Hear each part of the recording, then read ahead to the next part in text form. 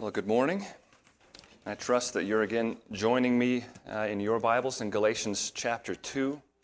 We will be finishing out this chapter this morning. And as we do that, we're going to hear Paul finishing out the thought that he has begun here several verses ago. We heard him last week make some definitive statements about the faithful Jew in his time. He told us what the believing in Christ Jew has now done. And we sort of pictured it in this way last week, if you were here. We said that what the faithful Jew has done is he has walked away from John the Baptist now that Christ has come.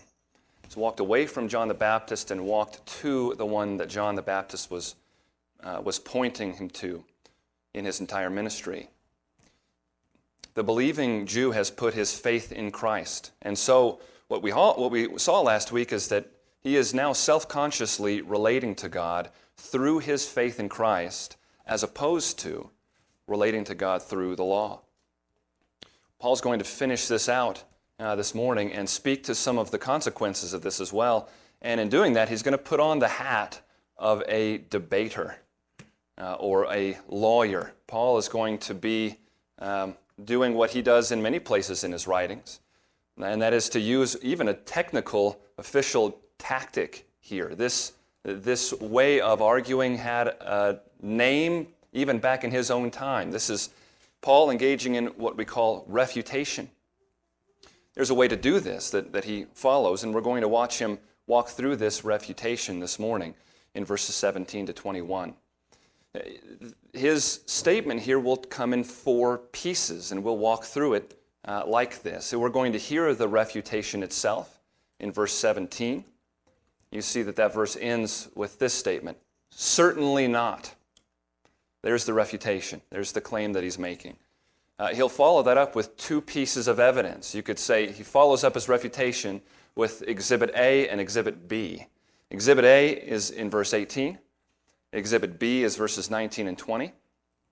And then he wraps up his statement here in a conclusion in verse 21. So it's very easy to follow him as he's going through this. Let's begin by reading. If you're able, please stand with me for the reading of God's Word. And as we did last week, I'm going to read from verse 15 down to verse 21. And this is from the English Standard Version. We ourselves are Jews by birth and not Gentile sinners. Yet we know that a person is not justified by works of the law, but through faith in Jesus Christ. So we also have believed in Christ Jesus, in order to be justified by faith in Christ and not by works of the law, because by works of the law no one will be justified. And here starts our new text this morning. But if in our endeavor to be justified in Christ, we too were found to be sinners, is Christ then a servant of sin? Certainly not. For if I rebuild what I tore down, I prove myself to be a transgressor. For through the law I died to the law, so that I might live to God. I have been crucified with Christ. It is no longer I who live, but Christ who lives in me. And the life I now live in the flesh, I live by faith in the Son of God, who loved me and gave himself for me. I do not nullify the grace of God. For if righteousness were through the law, then Christ died for no purpose. This is the word of the Lord. Please be seated. So we begin this morning from the outset seeing the claim he's going to be refuting. And it's important for us to understand in verse 17, what of this is he refuting and what is he not refuting? So look again at verse 17. He said, but if in our endeavor to be justified in Christ, we too were found to be sinners, is Christ then a servant of sin? And his answer, certainly not. Now, in the question here, he's continuing to point to the Jew-Gentile division that he's been talking about here in this section. He already made clear something about sinners in verse 15. Do you remember that? He made clear that the Jews had a particular use of the term sinner. He said that we ourselves are Jews by birth. We're not Gentile sinners. And we saw last week he's not making the claim or the assumption that Jews are sinless and Gentiles are sinners. He's doing what Jews did then. They've understood something about a distinction between the Jew and the Gentile before the coming of Christ. And the way that they spoke about that as Jews is they used this word sinner. Gentile sinner. So this is what he's speaking to here in verse 17 in his question about sinners. You could paraphrase it. It's helped me to think of it in this way. Maybe it will help you. Here's what it seems like he's saying in verse 17. This would be a paraphrase. But if our endeavor, that is the believing Jew, if our endeavor to be justified in Christ has resulted in us placing ourselves on the same plane as the Gentiles, does that make Christ a servant of sin? Gentiles have been outside of the sanctified, set-apart community of God, and thus have held this title of sinner for 1,500 years. And this title is theirs because they're outside of the covenant community that God has set up. If what Paul said in verse 15 is right, then that means that privileged Jews are now approaching God's throne in the same way that believing Gentiles now do. That puts them on par with Gentiles. And in the eyes of some, that would mean that Christ's ministry is tantamount to taking a group of sanctified people and putting them into the unsanctified category. Do you see why the question would arise? And apparently did arise. Why else would he be dealing with it? This is why the question would arise. Well, if what you're saying is right, then is Christ a servant of sin? Here. Is he perpetuating, as the result of what he's done, some sort of an increase in sin in the world? And the refutation comes at the end of the verse. He says this in the most strong way that his language lets him say it. It's translated in other places or other versions, things like, God forbid, or may it never be. It's this sort of thing. I like those ways of translating this because it seems to me they convey some emotion in a way, at least in my mind, that certainly not doesn't have quite the same emotion behind it as God forbid does. One commentator wrote about this expression that the emotion in it shows, and this is its intention, is to show that in the mind of the one speaking, the idea expressed in the objection is ethically or theologically monstrous. I don't get ethically monstrous from certainly not so much. I do get ethically monstrous from God forbid. So I'll think about it that way. This is in Paul's mind. It's abhorrent to him to suggest that Christ would be a servant of sin, could be a servant of sin. And it ought to be abhorrent to us too. Now, what exactly is he refuting here, though, in verse 17? It's not the initial claim that he brings up that was incorrect. We too, he rightly says, were found to be sinners in this way that he's speaking. Before God's righteous requirements, as we're standing before them, we find ourselves to be in no advantageous situation in and of ourselves, being physically Jewish people, when you compare us to the Gentiles. The Mosaic covenant had put me, if I'm a Jew, had put me into an advantageous situation in this life. It's called covenants of promise. I'm exposed to the promises that I am to believe on. And that's an advantage. But Paul's been talking about the realization he's come to that justification is only found through faith in Christ. And if that's true, then I must do what any Gentile must do and may do. I must come to God humbly pleading the work of another, the work of my substitute, the work of the Lord Jesus. So Paul's beef here in this refutation is the false conclusion that means that Christ is then a servant of sin. That conclusion is not only wrong, it is offensive to Paul. Here's the argument that he's making, and this is what the rest of this passage is going to be concerned with. The work Christ has accomplished serves sin in no way. The work he has accomplished serves sin in no way. This is what he sets about then to fight for in verses 18 to 20. Verse 18, we find Exhibit A. It's not hard to see who he's directing our attention to here in verse 18. Let me reread it here. Look at verse 18. It says, "For if I rebuild what I tore down, I prove myself to be a transgressor." He is now dealing very directly with the position of the Judaizers. You remember, the Judaizers are the ones who have been stirring up all of this conflict.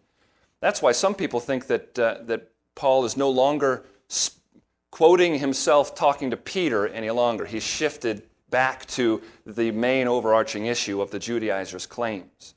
It may be that he's still talking to Peter, but Peter was acting in accord with the Judaizers' position, and so it would fit. But either way, this is what he's exposing here in verse 18. A fatal flaw of the Judaizers' thinking. Now remember, Judaizer is not the same thing as unbelieving Jew. They're different categories. A Judaizer is someone who has claimed to come to Christ for his salvation, who has claimed the name of Jesus as his Savior, yet is trying to insist that we must maintain the Old Covenant distinctions. The Judaizers are a Christ plus law group. And they are arguing on these points. Yes, Christ is the Savior. But look, Peter, if you say that the result of his work was a downgrade of a previously sanctified people, the Jews, to the level of the unsanctified, Gentiles, then you make Christ out to be a minister of sin. Especially when you think of sin in terms of defilement and purity. No, it must be the opposite, see? It must be that what he does in his work is he lifts Gentiles up to the sanctified level of the Jews. That's what he does. And in order for that to happen, well, they must participate in the law, which is what has set them apart in the first place. And this is where Paul's argument begins, and it's so powerful to see what he does in verse 18 here with evidence with Exhibit A, and in 19 and 20 with Exhibit B. They are not connected to each other. They are two separate pieces of his argument. Here's what he's going to ask. Tell me, did those who came to Christ come by means of the law covenant? Or was this righteousness we have received from Christ, was this righteousness displayed apart from the law? As he's going to say in Romans 3:21. And you'll notice this is exactly where he's going next week. The first verse of chapter 3, this is where he's going in this. So Paul says, if you had to walk away from the law to find this righteousness, but then you say you have to walk back to the law to be saved, and see, he uses here in verse 18 a really good analogy to show the spot that they are stuck in with their line of reasoning. Here's his analogy. If I rebuild what I tore down, I prove myself to be a transgressor. If I've torn something down and now I'm rebuilding it, I was either a transgressor then or I'm a transgressor now. If it was right for me to tear it down then I'm transgressing now in rebuilding it. If I was wrong to tear it down before, so that I'm doing a good thing now in rebuilding it, well, then that means I was a transgressor back then. So, Judaizer, tell me, were you in sin when you departed from the law to come to Christ? Or are you in sin now as you return to the law? It must be one or the other. And thus, your position proves you to be a transgressor. You show yourself to be a transgressor in the way that you are approaching this addition sentence, this Christ plus law. If you want to talk about being a servant of sin, that is to say, operating in such a way as to force the increase of sin, well, these Jesus plus law Judaizers have themselves in a situation where sin is absolutely inevitable And it's a complete turning of the tables on the Judaizers and their argument. And you can just hear the effectiveness of this Paul in his way of forcing a rephrase of the consideration. He's not going to go onto their ground and try to argue. He's going to question the foundation of what they are arguing. And he's going to say, what happened when we came to Christ? We'll see this in even more detail next week. Now that's a hit against the opposition. Verses 19 and 20, Exhibit B, are much more of a direct defense of his position. He's going to make a statement in verse 19, and then he's going to explain it in verse 20. Look again at verse 19. He says, "For through the law I died to the law, so that I might live to God." Now, there's two pieces of this that we need to think carefully about. He says that as a Jew, he died to the law in order to live to God. But the other piece is what he said at the beginning, that he did that through the law. What does that mean? What does it mean that he died to the law in order to live to God? And what does it mean that that happened through the law? Those are the two pieces that we need to understand. And I want us to see this morning that the point of both of those pieces is to point entirely to Christ and the effect of his person and work. Let's skip the opening phrase first, through the law. Let's go to the rest of it to begin. He says that he died to the law so that he might live to God. In a sense, his point here is equally simple as what his point was in verse 18. I cannot be guilty of a sin regarding the law if I have died to the law. I'm not even eligible for the accusation. If I've died to the law, there is no condemnation of the law that I'm to be held accountable to. And this sort of opens the door on what is one of the biggest themes that span Paul's writings. It's the theme of our union with Christ. What does it mean for us to be united to Christ? And one of the things that we see here and that he will say over and over again is that, believer, in being united to your Lord, you have been united to him in his death. When Christ died under the law, not only did he die having kept the law perfectly, and he was never defiled, never unclean, never disobedient to the commands of God, but furthermore, when he died, he was released from that law because a covenant only binds a covenant member as long as they live. You might want to look over for just a moment to Romans chapter 7. We've referenced this in past weeks. But the example that he gives in Romans when he brings this up is the example of marriage. Paul just said in Romans 6 that believers had died to sin. And now in Romans 7 he says believers have died to the law. Listen to what he says in the first 4 verses there. Or do you not know, brothers, for I am speaking to those who know the law, that the law is binding on a person only as long as he lives? For a married woman is bound by law to her husband while he lives. But if her husband dies, she is released from the law of marriage. Accordingly, she will be called an adulteress if she lives with another man while her husband is alive. But if her husband dies, she is free from that law. And if she marries another man, she is not an adulteress. Likewise, my brothers. See, it's like that. Likewise, my brothers, you also have died to the law through the body of Christ, so that you may belong to another, to him who has been raised from the dead, in order that we may bear fruit for God. So Paul says in verse 19 of our passage this morning that he has died to the law. And he finishes that thought by saying that death to the law has allowed for something. His death to the law has allowed him to live to God. He says, I died to the law so that I might live to God. Do you hear the purpose statement there, or the result of that death to the law? There was a reason that death needed to happen. He's going to talk in the next chapter of Galatians about the law as a guardian. And it's going to be a very helpful analogy for him to flesh out further what we're talking about here. The purpose of the law in its preparatory function, in its temporary nature, the law is a guardian leading us to Christ.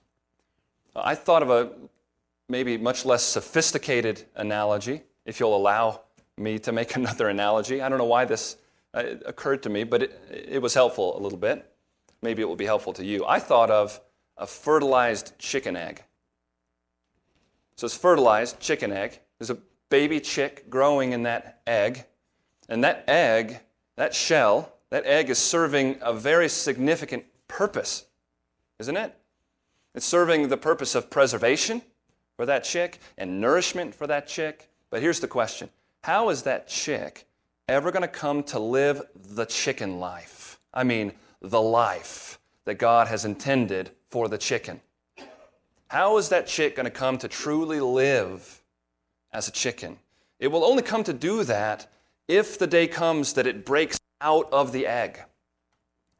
So dying to that eggshell, if you will, actually lets that chick live the life that God intended for it to live. I died to the law so that I might live to God. Now, this will help us so much because he's going to speak in some ways that talk about this as a progression in the life of God's people. That's why he uses the terms like guardian or tutor to lead us to. One thing remains in terms of putting his statement here in verse 19 into focus as a whole, and that is we need to bring into this now what he said at the beginning of the verse. So we just finished thinking about his statement, I died to the law in order to live to God. What does it mean when he says that he did that through the law?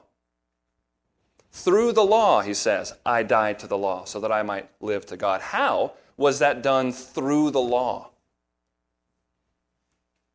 I mean, that's his direct explanation here in verse 19. If you're like me, that doesn't just immediately clear things up for you. We can get help in a number of ways. Before we even look at this context, we can get help from the fact that Paul talks about this reality in several places. And he uses other language to describe what he's getting at. So that can be helpful to us. Just listen to, I'll read two of these to you. Romans 7:4, we just looked at this. You also have died to the law through, that's just what we have here. Through the law, I died to the law. What does he say in Romans 7:4? You also have died to the law through the body of Christ. Interesting. 1 Corinthians 15:56. The sting of death is sin, and the power of sin is the law. And I'll just pause there. I don't think he's using the word law there exactly like he is here. I don't think he's talking about the Mosaic covenant as a whole. I think he's talking about commandments which hold us accountable to God, reveal to us our unfaithfulness to God. But the Mosaic covenant is under that umbrella. And notice what he says next. The power of sin is the law. What's the solution to this problem? But thanks be to God who gives us the victory through our Lord Jesus Christ. So there, the problem is resolved through our Lord Jesus Christ. Do you notice that in both of those statements, the essential element in this death to the law is union with the death of the Lord Jesus Christ? That's what's there in both of these. In our text, in verse 19, he simply says, through the law, I died to the law. But all we have to do, as is so often the case with a puzzling moment, all we have to do is just keep reading. Look at what he says in the very next words here. He goes on immediately to spell out this how question. How have I died to the law, right? Through the law I died to the law. What do you mean? Verse 20, I have been crucified with Christ. I have been crucified with Christ. My union to Christ in his death on that cross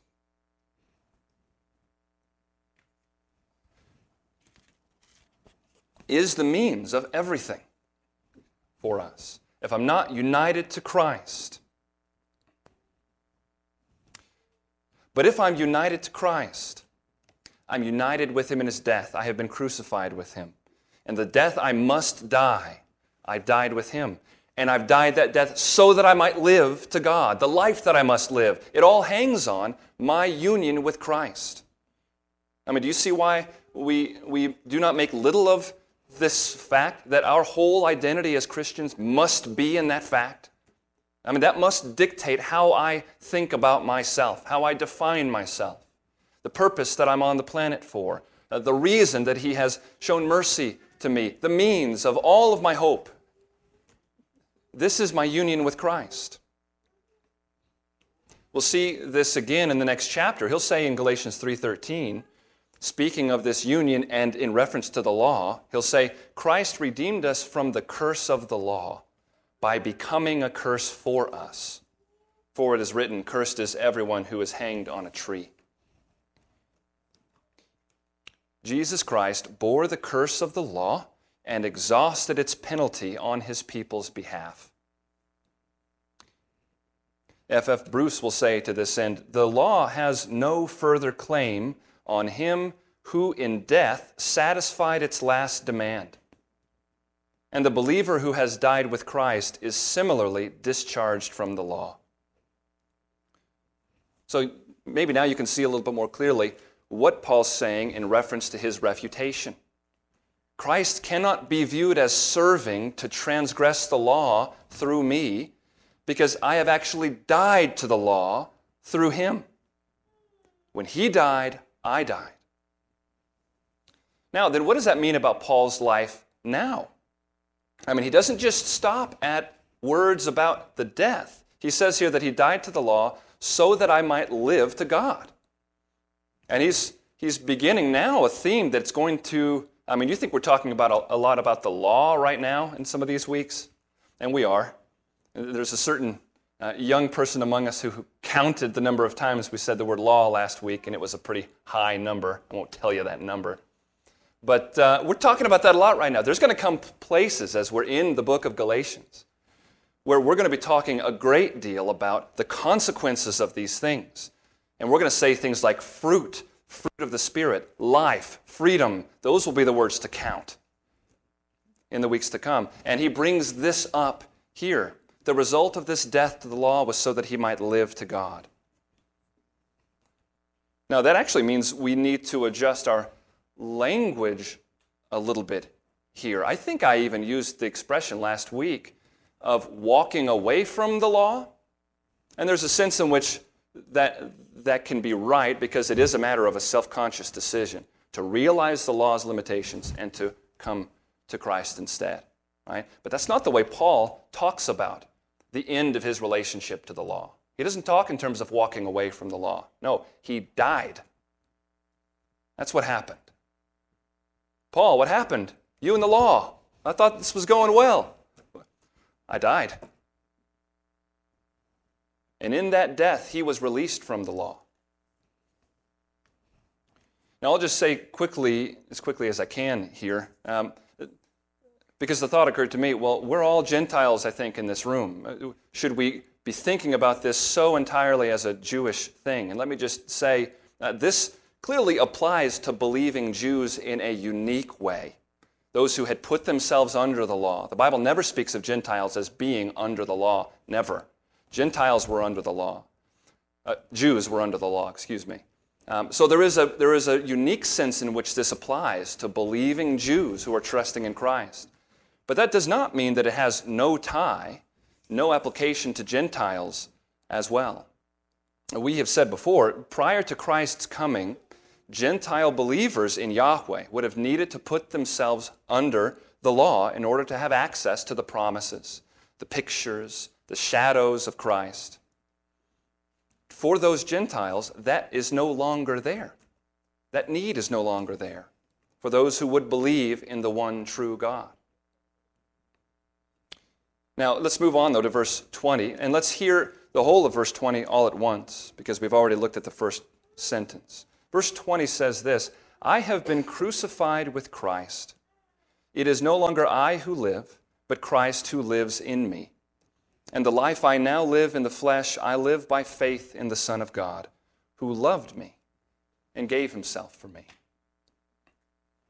So the result of this death to the law, he said in verse 19, is that he now lives to God. And in verse 20, he's going to tell us several things in this respect. Several things about this new life that he now lives. Here's one thing he tells us. He tells us the source of this new life. The source of this life is Christ. It is no longer I who live, but Christ who lives in me. Christ is the explanation for the presence and the growth and the displays of this new life that he's talking about. Now, Christ himself, in this unique way, the second person of the Trinity, the one who took on flesh and died on the cross, he in his person and his work is responsible for this life. But one thing that's important to understand as we worship a Trinitarian God, we worship Father, Son, and Holy Spirit, is that there is a real way in which the works of the persons are inseparable from one another.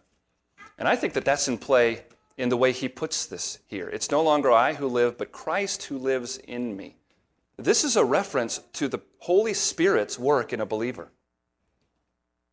Christ is present with us through the Holy Spirit, who is often called in Scripture the Spirit of Christ.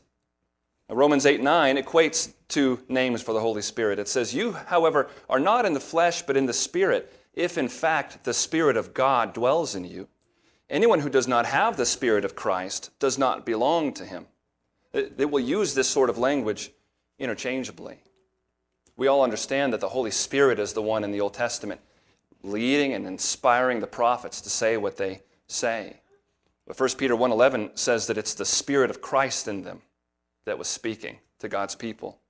We're used to, or we should be used to this sort of language. There is an inseparableness between the work of the Son and the work of the Spirit. So, look at the statement here in verse 20. "It is no longer I who live, but Christ who lives in me." What he means is that the new life of the risen Christ is at work in me as the Holy Spirit works to enliven me. Being a part of this church, I will trust that you understand well that when you came into this world, you were alive in one way and very much dead in another way. I trust that you understand that Ephesians chapter 2 makes clear that you were born dead in your trespasses and sins, even as you drew breath physically. And I trust that you understand when you think about physical life and this spiritual life, that the second one, spiritual life, this life or death status is the one that matters. You think dying physically matters? Well, of course it does in a very real way, but not when we're talking like this. Being dead physically is quite temporary, and it itself has no spiritual consequences. It's not a sin to die. But if you're dead spiritually, that means that you are separated from God. I mean, that means that you're an enemy of God if you do not possess this life. And it's in the realm of that sort of life, the life that has eternal consequences to it, that the Holy Spirit, it says, is producing life in you. That Christ is living in you. Can I suggest to you this morning that should have a huge impact on the way we view the fruit of the Spirit as we find it in ourselves and in those that we love?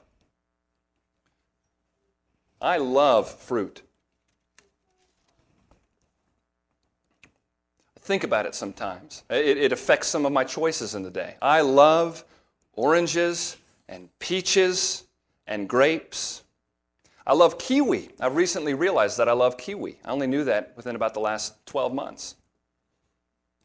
I do not properly appreciate the significance of finding the fruit of the Spirit growing as a display of spiritual life being grown in me. If the fruit of the Spirit evidences this life-giving work of the Spirit in me, in that sense, and don't misunderstand what I'm saying here, I'm not talking about becoming more saved or anything like that. I'm talking about the principle of life at work. As I see the displays of the Spirit's work in my life, in that sense, what I'm seeing is I'm seeing myself becoming more alive. I mean, that's a big deal. If the fruit of the Spirit is the visible sign of that life at work and growing in you, I wonder, are we properly excited or encouraged or interested as we see evidence of growth in things like joy, peace, patience with other people, gentleness in times in which it's very difficult to be gentle? I wonder how much more we will pursue those things as we stop to consider what they truly are. So Paul tells us the source of this new life. It's the presence and work of the Holy Spirit. Secondly, he tells us here the location of this new life, the location in which this new life is being lived. And this is interesting. It's being lived in the flesh. He says, the life I now live in the flesh, I live by faith in the Son of God. None of us will object to this notion that we're living this life still in a fallen world with fallen bodies. The inauguration of the age to come, which is what we have in the finished work of Christ, does not mean that evil or sin are eradicated, and it doesn't mean that our fleshly limitations are eradicated. We still live in our bodies. And that's the way he's using the word flesh here. He's not using it in the sense of sin, but simply in the sense of a bodily existence, with all the continuing weaknesses that come with that. As long as I'm in the flesh in this sense, I will be absent from the Lord. That's what he says in 2 Corinthians 5, 6 and 7. We know that while we are at home in the body, we are away from the Lord. For we walk by faith, not by sight. It's very important for us to see what Paul's saying here in the middle of verse 20. The true life that he finds within him is the result of the indwelling and working Holy Spirit. To return to language we used at the beginning of our time in Galatians, this is the life of the age to come. You remember we talked about the present evil age and the age to come? This new life that the Spirit is working in God's people is the life of the age to come. But Paul makes clear here, this is life right now that's lived out while I am still in this body. How do I live the life that I'm now living as a Christian in this sense? I do it by faith in the Son of God. The life that I now live in the flesh, I live by faith in the Son of God. Remember that faith in Christ this whole time has been set apart from works of the law. These are two different paths of walking. I don't live out the life of this new life expecting it to be explained by or to come from my own strength. It means that I do it always recognizing that the growth of that life is going to come from Him. It's going to be explained by Him. And it will depend entirely upon Him. Now we need to think in terms of application here for just a moment, even before we get to the end of our time. What does that mean for us? I mean, how will that actually show up in my life? This conscious awareness that the life I now live, I live by faith in the Son of God.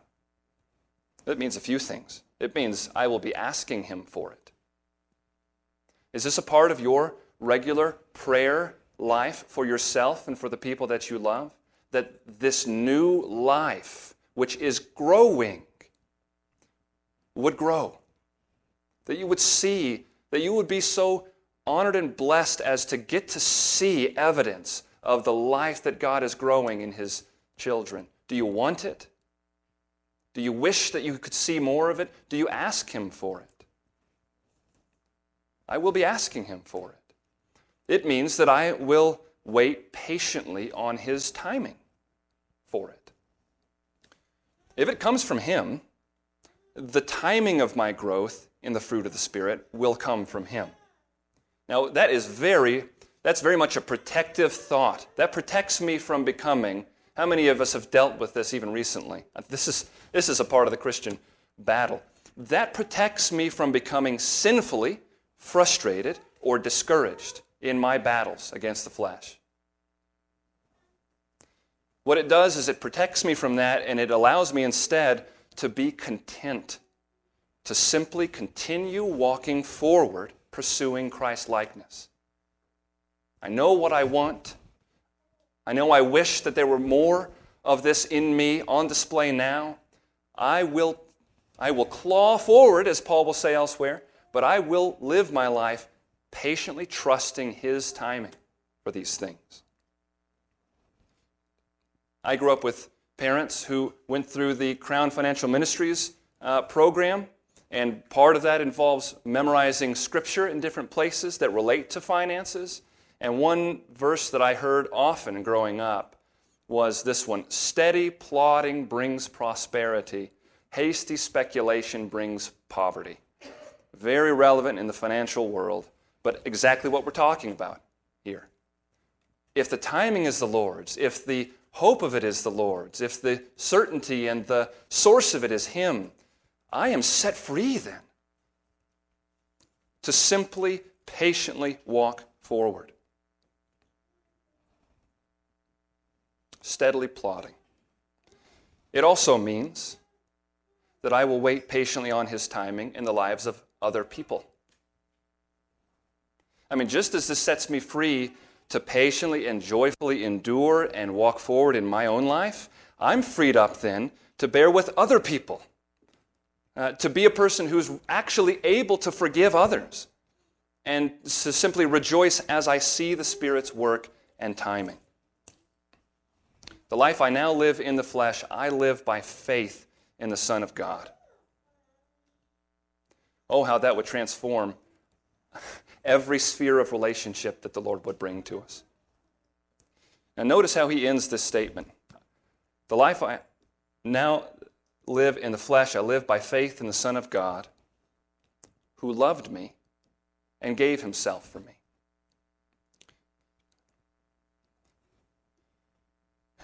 Paul ends this verse with a very simple statement as to the rationale behind this choice, to live trusting the Son of God. What's the rationale behind such confidence? Am I justified in my trusting Him in this way?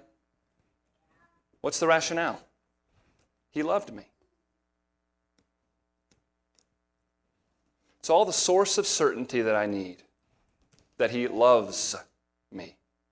But you notice he didn't choose to say that Christ loves him. He said Christ loved me. This is not a love that is an actionless love. He's not going to fail to finish the good work that He has started.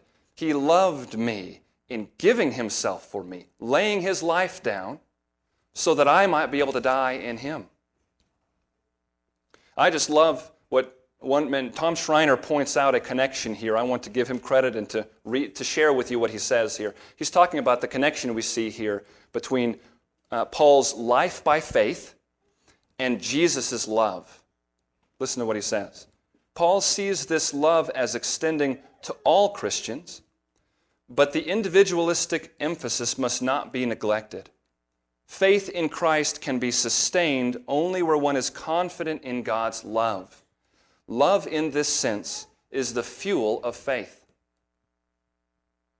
How will I walk forward with any confidence, any steadfastness if I doubt that God's love has been poured out for me? Love is the fuel of faith. I think he's exactly right to see that connection. And I think it's the disconnection there that is responsible for so many of our battles with assurance. We must look to the work that Christ has done. We must look to the promises of God that tell us who He did that work for. He did that work for sinners who are not perfect and who continue to be imperfect, but who know and trust God, who promised, if we come to Him broken, trusting in the finished work of another, He will in no ways cast you out. I cling to the promises of God who cannot lie. And I receive the love that is mine. If I do not do that, I can have no confidence. Love is the fuel of faith. Look now at verse 21. This is where he will wrap up what he's been arguing here. It's a simple statement to start this. I do not nullify the grace of God. Which seems like some sort of a shorthand for what they're being accused of, right? I do not nullify the grace of God, for if righteousness were through the law, then Christ died for no purpose. Calling the faithful, Jew or Gentile, to depart from the law and to put their faith in the finished work of Christ, that does no damage to the saving grace of God. Because, as we saw last week, saving grace was not offered in the law to begin with. It was most certainly a grace to God's people. But now that Christ has come, that grace has produced its intended effect. And his point in this conclusion is clear and simple. If the law were intended as a means of attaining righteousness, Jesus didn't need to die. My friends, why did Jesus need to die?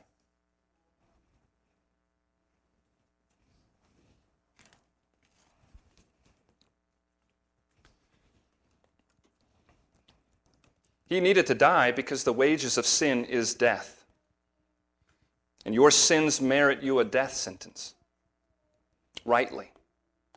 And such is God's justice that no attempted good deeds will sway him from that perfect maintenance of righteousness and justice.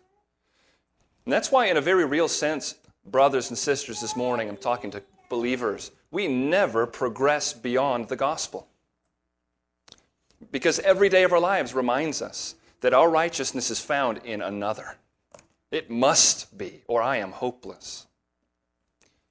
I'll close our time this morning by sharing with you something that Martin Luther wrote. Martin Luther, more and more I think, I appreciate him. He would be someone that would probably make me feel uncomfortable regularly if I were hanging around with him. He is not afraid to pull punches. Listen to what he says in this regard. When you hear an immature and unripe saint trumpet that he knows very well that we must be saved by the grace of God without our own works, and then pretend that this is a snap for him, well, then have no doubt that he has no idea of what he is talking about and probably will never find out. All those who do understand it sense it like a wonderful taste or odor that they greatly desire. They hunger, thirst, and yearn for it more and more. And they never tire of hearing about it or dealing with it. May we never tire of the news that Jesus Christ died for sinners. And may we each one day be so blessed by God, so blessed by God as to be able to die, having lived to the end of our days by faith in the Son of God, who loved us and gave himself for us. May God grant us that grace and mercy. Would you pray with me? Father, we ask you this morning, Lord, to grant us that grace so that we would finish our race. I pray that for myself. I pray for my family. I pray for my church family this morning. Lord, that every one of us in this room would one day die trusting in the finished work of your Son, believing on him as our righteousness and the only hope for our justification. We thank you for him. We worship him this morning. And we ask you, Lord, through your Spirit, to continue to work this salvation out in us, you who is the one at work. Grant us, Lord, the grace to see the fruit that you are producing. Help us not to diminish it or to find excuse for it. Help us to celebrate the sight of fruit of the Spirit in our lives, to be thankful for it, to rejoice. And give us the patience that we must have, Lord, as we walk through this life in the flesh. We pray these things in Jesus' name. Amen. Starting this week, we will end our time by standing and singing together a hymn of response to what God has given us in his word. So let's stand together to do that.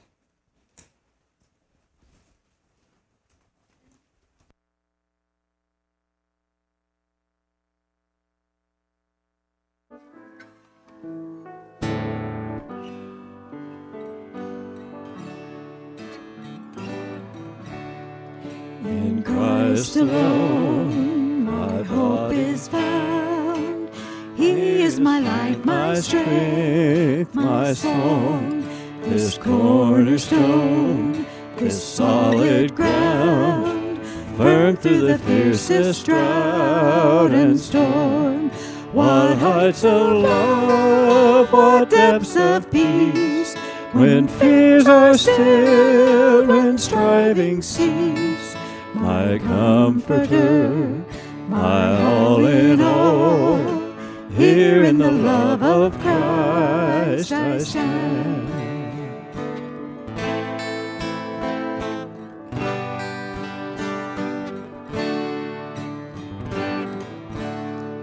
In Christ alone, who took on flesh, fullness of God in helpless babe, this gift of love and righteousness, scorned by the ones he came to save, till on that cross as Jesus died, the wrath of God was satisfied. For every sin on him was laid, here in the death of Christ I live.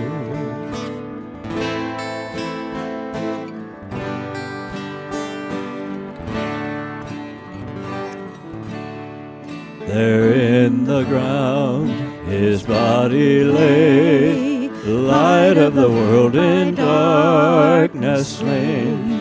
Then bursting forth in glorious day, up from the grave he rose again. And as he stands in victory, since curse has lost its grip on me, for I am his and he is mine, bought with the precious blood of Christ.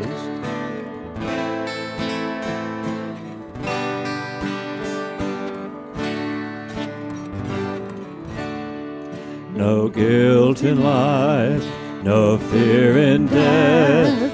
This is the power of Christ in me. From life's first cry to final breath, Jesus commands my destiny. No power of hell, no scheme of man can ever pluck me from his hand, till he returns or calls me home. Here in the power of Christ I'll stand. No power of hell, no scheme of man can ever pluck me from his hand, till he returns or calls me home. Here in the power of Christ I'll stand.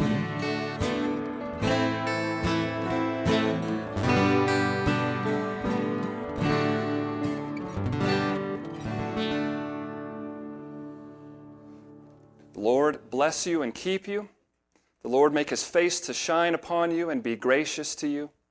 The Lord lift up his countenance upon you and give you peace. Go in his peace. We are dismissed.